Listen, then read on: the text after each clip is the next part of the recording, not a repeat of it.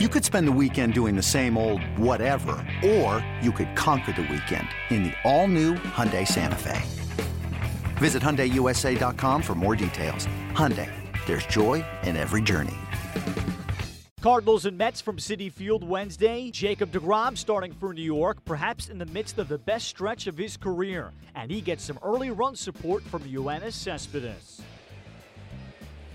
Oh, there's a sinker. And he gets it through the hole, a base hit. Cabrera being waved around third. Pham's got a good arm. His throw, though, is offline, and Cabrera scores on the base hit by Cespedes. Duda drives one to the gap into left center field. That's going to go all the way back to the wall. Cespedes flying to third. He'll score easily, and it's 2-0 New York. That's drilled to deep left field. Back goes Pham looking up, and it's off the base of the wall. Cabrera is in. Cespedes at second with an RBI double. 2-2 pitch. Reyes lines it over second. Base hit center field. Bruce is in. Cespedes rounds third. Coming to the plate. The throw cut off by Carpenter. Cespedes scores standing. The Mets have broken this wide open early. Fryer takes a call, third strike. Well, he makes it through 6 2/3. Reed ready. The pitch. Swung on and missed. Strike three. A slider in the dirt. And that retires the side. Addison Reed gets it done. The Mets build the 7-0 lead after two and were comfortable for most of the night. They pick up a 7-3 victory on Wednesday. After the game, here's Mets manager Terry Collins. He puts thought into it, what's going on the mound, and he was very uncomfortable, he said, in the first inning, and kind of just settled down after that and went back to work and competed, as he always does, and started to make pitches. I don't know if, even though the last time when he faced him, I think he had a better idea what he wanted to do. He just couldn't get it done in the first inning, but he is who he is, and you look up and he's still in there late in the game. When he self-corrects like that, is it simply you notice the location is back, or is it something different? Are the pitches moving any differently? Well, I noticed location. Dan's more of the mechanics guy, and I think he went to the mound early just to, hey, look, you're starting to speed your delivery up or whatever he's got to tell him, and certainly helped. But Jake, as I said, when he's out there, man, it's all business, and he doesn't want to make any mistakes, and so he settled down and pitched a good game. Jerry. Terry, is that second inning? You had a long first inning. You guys scored 3 in the bottom of the first, and he needs 10 pitches in a perfect second. Is that kind of an indication of how he's matured and developed, that he just comes up with that shutdown inning? You guys need it, and he needs it? Yeah, we really needed it. When after the first inning, to come back out and shut him down so fast and get us back in the dugout always keeps the offense going. And I thought that had something to do with us scoring some runs in the second inning again. But I thought after the second inning he got up twice in that inning, and I think he was it's not the best scenario for a pitcher, but this guy is, I'm telling you, we knew when he first got here, he's going to be a good pitcher for a long time. Christian. Terry, is everything okay with Cespedes?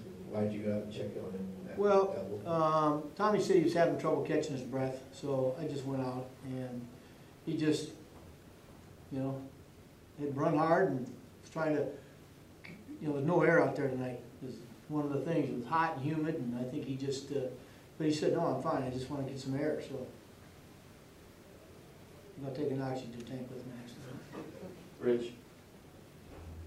Terry, when you look at what Jose started the season, and some of these bats were just, rough to even see, and even the outs now are better at bats. How did he kind of correct it? How did he kind of spin it around to where he looks more like Jose? Yeah, again, I'm going to give, I tell you, we got two very, very good hitting coaches here, and they don't let anything go without working at it. So, when Jose was struggling early, they went and they tried to analyze his swing, and I'd ask him, what are you seeing different? And they said, not a lot. He's just chasing. And I think they kind of reined him in and got him back in the strike zone, and he's swinging much better. Mark. Gary, I think with Cespedes, at times you'll see him run really, really hard, and sometimes you'll see him not run as hard. Is this a guy that's like managing, sort of dealing with his legs out there? I would think so, Mark, yeah. One of the things about him, I think he knows what he can catch and what he can't. And so, I know he's trying to make sure nothing happens so he stays on the field. And I think some of those balls, he just said, look, I'm not going to get to him. And so it looks like he doesn't go after him hard, but I think he's got a pretty good feel for it.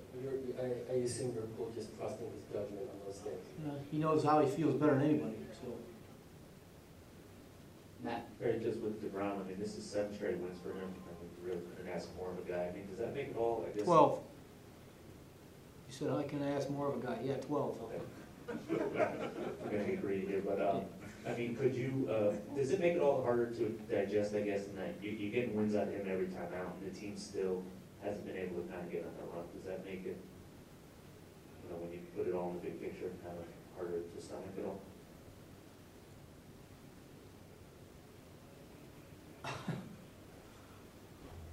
I'm not sure how to answer that question, Matt. I can stomach anything. I think you have to be able to do this job here. And, you know, he goes out, and those other guys are going out, and they're trying to compete. You know, you wish you had, you know, do you wish they did better sometimes? Yeah. But, you know, I have no problem. You know, the other day, I think Zach, we're asking a lot of Zach. He went out there and pitched very good, and all of a sudden lost focus a little bit. But it's all part of the process here, and it's not going to be perfect every night. And so, you know, you know, you hate to admit it, but there's still a lot of growing and a lot of learning to do with some of these young guys on this team. So, you know, instead of throwing your hands up and you just say, hey, look, we got to keep working and we got to keep going at it. And you know what? We don't know when the streak's going to hit, when we're going to get going. Maybe it's not. Maybe it starts tonight. Maybe you know, we got some big hits and we got a well-pitched game, and maybe we break out tomorrow. And the next 5 days we pitch very good.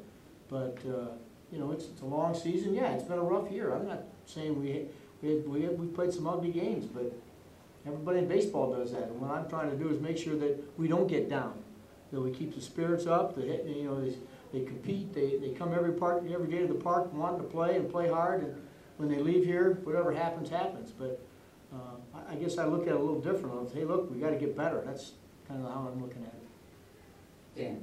But Cespedes, Terry, do you think the way he's playing is entirely due to the fact that he's had trouble with his legs, or is that just the way he plays? No, I think it has to do with the fact that he's concerned about his legs. You know, he still has, you know, even though the hamstring has improved, there's still that quad issue. So he's dealing with 2 things, and then the other day, you know, he jammed his hip, and I'm not sure that's 100%. So I think he's aware that he's got to be careful at times. I mean, times you see him, he's got to push it, and he does, and other times he doesn't. And I think he knows that he's just got to be careful at certain balls. Do you think that's going to last the whole season just because of the way the schedule is?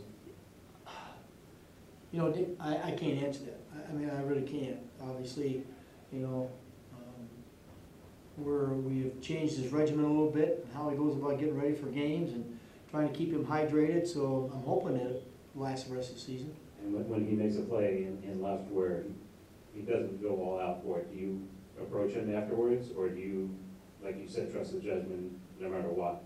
Well, you know, I see him make those plays in left center field that I think are going to be tough plays, and he makes them. And then a couple of those balls that drop in, I'm just looking at him and I'm saying, you know, I bet he didn't think he took off for him. He said, I'm not going to get there. And so we saw what happens when he dives for balls out there. He's not the best at leaving his feet for balls, and I think he said the only way I'm going to catch it is dive. So he just said, I'll just hold him to a single. I don't know what his thought process is, but I just know that he's trying to be as, you know, make sure his legs don't go out on him again. Last one. Yeah. Terry, what do you think of Cespedes as a new hair color? What would you roll in that decision? Whatever sparks him, whatever gets him going, I'm all in on it. You know, he's starting to swing. He hit the ball hard tonight. I hope he comes with a different color tomorrow. Whatever color he gets him going tomorrow. So, and if we get red hot, you'll see some more blue hair in that room too. Jacob deGrom used the early lead to win his 7th straight start. He improves to 11-3, lasting 6 2/3, allowing 7 hits and 1 run, and describes his outing. Try to get some early outs. I noticed early on that I had my best stuff, so I knew it was going to be a battle. So kind of took the approach of here it is. See if you can hit it. Any pitches in particular that felt a little more off than others? I wasn't able to throw my slider where I wanted to. Threw a couple good ones, but the other ones weren't really where I wanted them. So we kind of went away from it, went more curveball. Changeup didn't have a real good feel for either. So it was mainly a fastball curveball. When the offense gets off to that type of a start, does it allow you a little more of an ability to just say, here, try and hit it? Yeah, it's definitely nice when they put up runs like that. But like I said before, my goal is to still go out there and put up zeros and try to get them back in the dugout as soon as I can. Yoenis Cespedes among the hitting starts for the Mets, going 2 for 4, driving in 2, scoring 2 runs, and talks about his effort. Well, I've been working really hard every day. Obviously, things haven't been going great for me, but just because of that, I'm not going to get discouraged. I'm not going to work any less hard. I'm going to continue working hard and work my way through this. No, if the chance comes up again where I have to dive, I'll dive, and if I get hurt, then I get hurt. That's just what happens. The series finale on Thursday has Seth Lugo starting for New York, Lance Lynn on the mound for St. Louis. Hey, Rob Bradford here. You guys know I'm always up for a good MVP story, and one of the best stories is Wasabi Technology. Wasabi is the world's hottest cloud storage company, and it's become the go-to provider for professional and collegiate sports teams, including 20 Major League Baseball teams like the Red Sox and NHL teams like the Bruins and Vancouver Canucks. Even the Liverpool Football Club is getting in on the Wasabi action. So, why is Wasabi the MVP? Well, Wasabi was purpose-built to free businesses from skyrocketing storage costs and unpredictable transaction fees that the Amazons of the world are charging. In fact, Wasabi is up to 80% less than those hyperscalers and doesn't charge a cent for businesses to access their data. From Wasabi's AI-enabled intelligent media storage, Wasabi Air, to the industry's only cloud storage service with triple protection against cyber criminals, data deletion, and ransomware, Wasabi's taken the lead in driving innovation in data storage and helping sports teams to unleash the power of their data. Wasabi, another Boston-based championship team.